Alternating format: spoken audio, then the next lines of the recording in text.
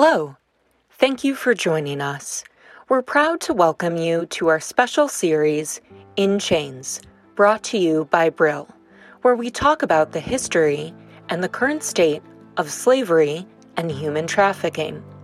I'm your host, Lee Giangreco.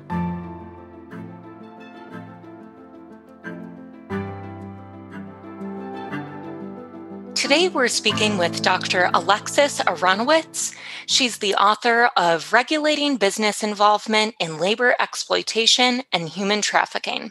Dr. Aronowitz, thank you again for joining us this morning. Thank you for having me.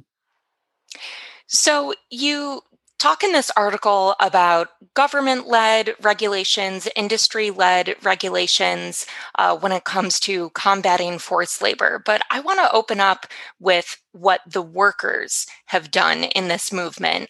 You talk about workers who filed a petition through change.org claiming they were victims of forced labor at CJ's Seafood in Louisiana, which produced seafood for Walmart. And ultimately, Walmart suspended its contract as a result of this, and the Department of Labor investigated CJ Seafood. How do you rate the effectiveness of worker-led measures over legislation and supply chain monitoring? That's a very good question. And I think it's difficult to answer. Most of the time, workers are not in a position to assert their rights. Very often, they may be working in foreign countries. They may be undocumented migrants with the risk of being arrested and deported if they complain. And of course, their integrity needs to be protected. Their lives need to be protected. So consequently, by themselves, they have very, very little power. However, if they receive the backing of either international organizations, national NGOs, or the press, I think that they have enough power to regulate and make a change. And in the case of CJ Seafood, they were supported by an organization that fought for their rights. They helped them produce this petition that they put up on change.org. And as a result of 100,000 signatures, they were able to gain the attention of the press and affect a change. Walmart did cancel its contract with CJ Seafood. And as a matter of fact, the U.S. government made a ruling requiring that the company pay remunerations to the workers there. However, that often doesn't happen. And I'd like to call your attention to what's going on in the Gulf states right now. The Guardian actually has been documenting this for years. So the press is also extremely important in calling attention to the public of some of these abuses going on in companies. But the press has documented for years the abuses going on in the building of the stadiums for the 2022 World Soccer Cup. Thousands of workers from East Asian countries, so from India, from Nepal, from Sri Lanka, have died during the building of these stadiums. There have been other reports of human rights abuses in the building of the Louvre in Abu Dhabi, and the Guggenheim Museum and New York University. And these abuses have been documented by Human Rights Watch, by the ILO and the International Trade Union Confederation, as well as the press. And I think it's only at that point that we are able to really protect workers' rights, if we can even get to that point. I don't think that we've done enough to protect the rights of workers in the Gulf states. I think also we as consumers play a very, very important role in all of this. We are the ones who create the demand, and whether this demand is for sexual exploitation of children, sexual exploitation of young men or women, or whether it's to buy cheap clothing or cheap food, we are the ones ultimately responsible in the supply chain for the abuse of workers.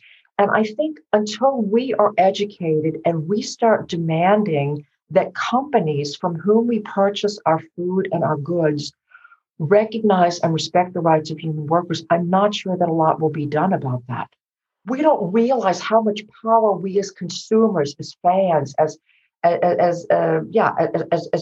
purchasers of of products have in influencing companies. Companies care about their reputation.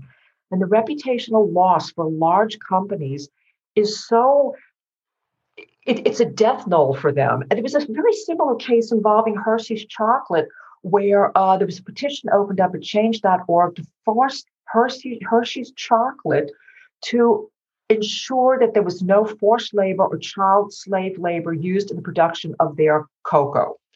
And Hershey's actually capitulated and agreed to purchasing sustainable chocolate. So there have been numerous cases of companies that have after negative press, changed their oh my goodness, changed how they obtain products for their supply chain. So we do have a role in all of this. And I think this is why it's so important that we are educated about human trafficking and about human rights and labor and abuses in the labor supply chains. Let's actually talk about chocolate a little bit more, specifically the cocoa industry, because I think it's important that we note to our listeners that, yes, while Hershey's chocolate, that's a good example of a business that has sort of righted the ship, so to speak, when it comes to human rights abuses, that the international cocoa industry, as you note in this article, still has major problems. You note that despite multi-stakeholder initiatives, multiple rounds of funding, child and forced labor remains a problem in the cocoa industry. So I'm wondering if you can talk a little bit about legislative initiatives like the Harkin-Engel Protocol, which came out of the US. What did that aim to do, and why did it ultimately fall short of its goal? The Harkin-Engel Protocol really intended to stimulate the industry itself to commit to fulfilling the intent of the legislation and providing American consumers with a reasonable assurance that no child labor was used in the production of chocolate products. So it really was not to punish the industry, but to stimulate them to take the initiative to regulate labor and ensure that child labor was not used. I talk about the iLab report. The Bureau of International Labor Affairs produces a report. This is from the Department of Labor every year, looking at goods in different countries that are produced with child and forced labor. And the report that I referred to in my article was a 2016 report. And in this report, the iLab identified 139 goods in 75 countries that were produced with either child labor, forced labor, or a combination of both. And unfortunately, the 2020 report that was released in September 30th, so it's a very recent report, identifies 155 goods in 77 countries produced with child or forced labor. So actually, they've identified more goods in more countries. I went back and looked at the countries that I had identified that were using child or forced labor in the production of cocoa, and all of these countries are still identified as countries involving either child labor or forced labor. So it appears that, we're not making the progress that we would like to be making. But there's something very interesting about this report, and this report identifies the most recent report, 218 million children working. These are estimates worldwide. And of these, 152 children have been identified in child labor. And of these, 73 million children have been engaged in hazardous child labor. And the report goes on to say that we don't have estimates for the most hazardous forms of child labor that are identified in the ILO Convention 182. I think you can put child labor, working children, child labor, hazardous child labor, and the most extreme forms of hazardous child labor on a continuum. I think what we're seeing is this. I think that there have been improvements in the cocoa industry. I don't think that we're there yet, but what has to happen is this. We can't just simply ban child labor, move children off of cocoa plantations, and not find a way to support the families whose children have been working on these cocoa plantations. I was in I was doing some work for the UN in Africa a number of years ago, and we were talking with a representative um, from ECPAT International, and excuse me, from UNICEF. And this individual said to us, "You come down here and you to Africa, and you tell us that we need to eradicate child labor, but what you don't seem to understand, because you're coming from Western countries where child labor is prohibited, what you don't understand is that if we ban child labor, families don't eat." And if we take children out of fields, if we take children out of markets, if we take children out of other areas where they're working, we're liable to put female children at risk of being prostituted. So he said, our goal at UNICEF is not to ban child labor, but to find some sort of a balance between children working in non hazardous jobs and being able to help support their families while they're also going to school. So, what we really need to find out now is whether or not children who, prior to the Harkin-Engel protocol and prior to the intervention of the large chocolate companies, whether these children were exposed to extremely hazardous situations. If you read some of the reports of organizations that were doing work down there, that was the case. There is monitoring going on. Some of these reports indicate that there are fewer children found on these cocoa plantations. And when they are found, very often these children are the children of workers on the cocoa plantations. So there is some form of supervision by the parents. The conditions for children appear to be better. However, that said, and there are, I want to say there are a number of sort of voluntary certification schemes. Okay, so we have now in different parts of the world the Rainforest Alliance Sustainable Agricultural Standards. So you'll see Rainforest Alliance stamped on chocolate bars. There's fair trade certification standards. UTZ, which is the one that we have all over Europe. I don't think I've bought chocolate in the last 2 or 3 years that has not had UTZ stamp on it. And of course, Starbucks has its own cocoa standard. So there are these certification schemes that are supposed to monitor the supply chain. Okay. That being said, there are a number of problems with this. Number one, when the monitoring occurs, is this monitoring done by the companies themselves, or are these third-party monitors? You know, are these NGOs possibly that are coming in to monitor the conditions? Because of course the question is whether or not companies actually understand enough about human rights abuses to understand what it is that they're even looking at. Okay, so does monitoring occur? Who's doing the monitoring? Is the monitoring unannounced? Because if you don't have unannounced monitoring on these cocoa plantations, you announce your monitoring, the children disappear, and then a day later they're brought back to be exploited. So you need to have unannounced monitoring. And of course, the other thing that you really need to have put in place is that you need to, if children are identified, you need to be able to rescue them, remove them, and rehabilitate these children. That means sometimes children need to be given birth certificates. They need to be given, their families need to be given money to help support them. And I'm not sure that that's what's actually occurring in the industry. So until we can find a way to supplement the income of the families, it may be that we're still seeing families sending their children into the cocoa industry to work. I do believe that we have made progress, but I don't think that we're there yet. I want to move over to the United States, where you highlighted two training programs that you said were very successful in recognizing the signs of human trafficking. That was the Truckers Against Trafficking and the Blue Lightning Initiative, which trains airline personnel. Can you just talk about those two programs, what they do, and how effective they are? Absolutely. But these two, I highlighted these two programs, and I found them very interesting because they're both very, very different. One is a bottom-up industry-initiated program. That's the Truckers Against Trafficking, and the other was the Blue Lightning program was a collaboration between numerous U.S. government agencies and the airline industry. So that was really almost a top-down approach. That was part of the FAA Extension, Safety, and Security Act of 2016. Okay, and that act required all air carriers to provide initial an annual flight attendant training regarding recognizing and responding to potential trafficking, human trafficking victims. Okay, so these are actually very, very different programs. I will say that it's very, very difficult to assess the success of these or the measures that these programs have accomplished. And one of the reasons is because it's very difficult to measure what you have prevented. Okay.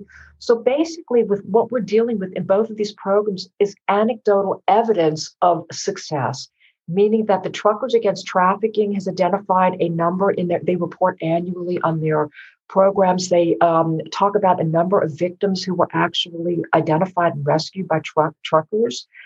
There was a case of an airline stewardess, flight attendant, who saw a child on a flight, two children on a flight actually, who apparently the guardian didn't seem to be terribly concerned about their well-being. She found that very suspicious, had undergone this training, reported it, and as a result of investigation, the U.S. government was able to uncover a major trafficking ring, bringing children in from South America into the United States to be exploited. So we do have anecdotal evidence that these programs have accomplished what they want to do. However, what we very often are looking at are proxy measures of effectiveness. And by this, we look at the number of people trained. So we can talk about tens of thousands of people trained, but are we actually accomplishing what we want to do? Have we actually rescued any victims? Okay. We can talk about, for instance, the number of calls to national hotlines or local police. The calls that go into the national hotline or to the local police are very often suspicions or tips that may or may not result in arrest or the rescue of victims.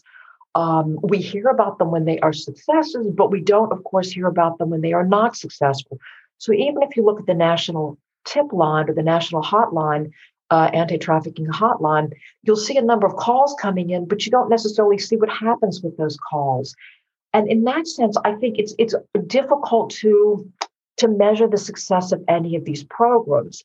That having been said, if we didn't have those programs, those few people that were actually identified and rescued would not have been rescued. So I think that we need to have these programs, but I think it's difficult. I think we're always looking for numbers. You know, we're always looking to quantify the success of our programs, and that's very, very difficult to do in human trafficking. There are a number of other programs that I'll talk about in just a second. But I will say the inability to empirically measure success is due to a lack of public data. So we don't know how many victims there were before we trained airline personnel and how many victims there are after we train airline personnel. One of the reasons why it's so difficult to measure success of these two programs or any of the other programs is because we don't have baseline statistics. So we don't know what trafficking looked like prior to the implementation of this program, and then measure the same phenomena after the implementation of the program to see whether or not there's been a reduction in the number of trafficking cases. We don't have accurate statistics at all to begin with.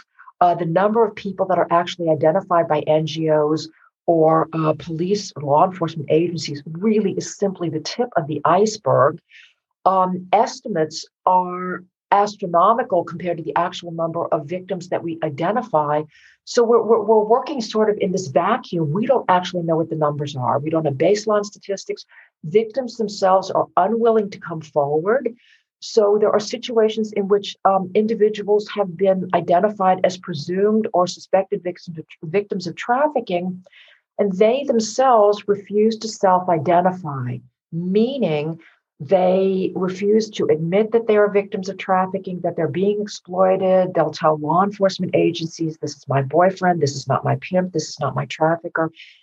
They may do that because they are unaware of the situation, because they're afraid of repercussions, or they're afraid of harm that may come to themselves, their family, or their children. So consequently, we're sort of working in a vacuum. What we're doing is looking at proxy measures. So instead of actually looking at the number of victims that we're rescuing, we're looking at the number of truckers who have been trained, the number of individuals in hotels that have been trained. We look at the number of brochures that we hand out. the number of podcasts we do, or the number of conferences that we hold. And this is how we measure the success of programs, but it's very, very difficult to get at what I would like to see. And what I would like to see is, number one, how many victims are we actually rescuing? And what are we doing to help these victims after we identify them?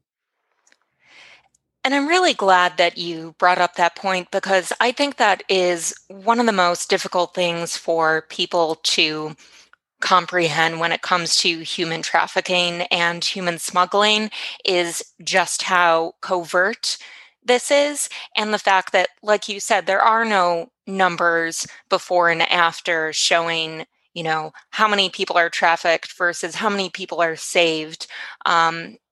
I find that again and again, as a journalist, I'm asked by other journalists when we're working on stories about human trafficking in the US, how many people were trafficked this year versus last year? And really, it's hard to quantify that, as you said. And so I think you explained that quite nicely there.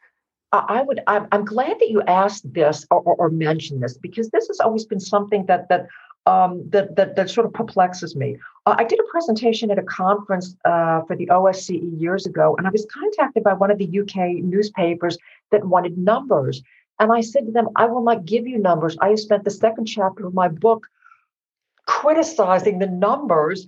I said that I can tell you about why the numbers are so inaccurate, but numbers only uncover what we're willing to invest in and look for and find. And so, if you don't want to have a trafficking problem, you just don't look for you don't look for it. You don't look for victims, and you won't have a trafficking problem. Your numbers will be very low. And the Netherlands has, for years, been, we're a very small country. We have about 17 million inhabitants. We've always had more trafficking, identified more trafficking victims than most of the surrounding countries with populations 4 times our size. And in part because we have an independent national rapporteur, which reports to the government on this. We have trained judges, we have trained labor inspectorates, we have trained police to look for trafficking. And we also identify presumed victims of trafficking, not confirmed, meaning that even if a victim says, I'm not a victim of trafficking, this is my boyfriend, I'm working as a prostitute, and I give him all my money, but he's still my boyfriend, that person will be recorded as a presumed victim of trafficking. We have invested so much energy in trying to uncover trafficking in our country. Our numbers are very, very high compared to other countries that don't have the political will, that don't invest the training in police and labor inspectorates, or maybe their legislation is not good. They just simply have much lower numbers. So, numbers are fluid. If you uncover a very, very large trafficking operation, and we've had some of these in the United States, particularly in labor exploitation, they tend to be much, much larger than in sex trafficking operations. There was one that I profiled in one of my studies, looking at it was I think in the American Samoa. I'll have to check that for you. And there were 250 people being exploited in a factory. This is going to shift the numbers dramatically from one year to the next. So there are numbers that are published in the U.S. Department of State Trafficking in Persons report, and there's an actual trend. So you can see the numbers, of victims, the number of prosecutions, which are extremely low, very disappointing. But the number of victims, they'll fluctuate from year to year. They generally have been climbing over the past, let's say, 10 years. But still, it's the tip. And this is worldwide, 70,000, if I remember correctly, 70,000 victims. The UN reports also in the tens of thousands, but yet the ILO, in conjunction with the Walk Free Foundation, estimated 24.9 million people in modern day slavery a couple of years ago. So, we're talking about actual uncovered cases in the tens of thousands to estimates in the millions. I think the truth is somewhere in between that. Well, I'm so glad you were able to delve into this. I really hope that more researchers, more journalists, and just anyone will listen to this episode and dig into your article, because I feel that there is a lot of interest in human trafficking and sex trafficking right now, in part because there's so much misinformation out there and disinformation out there about human trafficking that is going on. So I hope that people get the chance to read your work, understand a little bit more the nuance behind that, and understand, as we mentioned, there's more than just the numbers when we're talking about human trafficking. I'm going to push something on your listeners. I've written really extensively on human trafficking, and a lot of what I've written can be downloaded, including my book, can be downloaded for free from the internet. If you type in my name and human trafficking, human misery, the book will pop up on Google, and you can download that for free. And if you go on to academia.edu, you can also download articles, not just mine, but countless articles on human trafficking, all for free. So you don't have to have a subscription to an expensive journal. You can download a lot of these articles that academics have uploaded to Academia EDU. Well, that's a good place to end it. Always nice to end with a good plug. Alexis, thank you so much again for taking the time to speak with us today. Well, thank you so much for inviting me, and I hope your listeners have learned a little bit more about human trafficking. Dr. Alexis Aronowitz, she's author of Regulating Business Involvement in Labor Exploitation and Human Trafficking.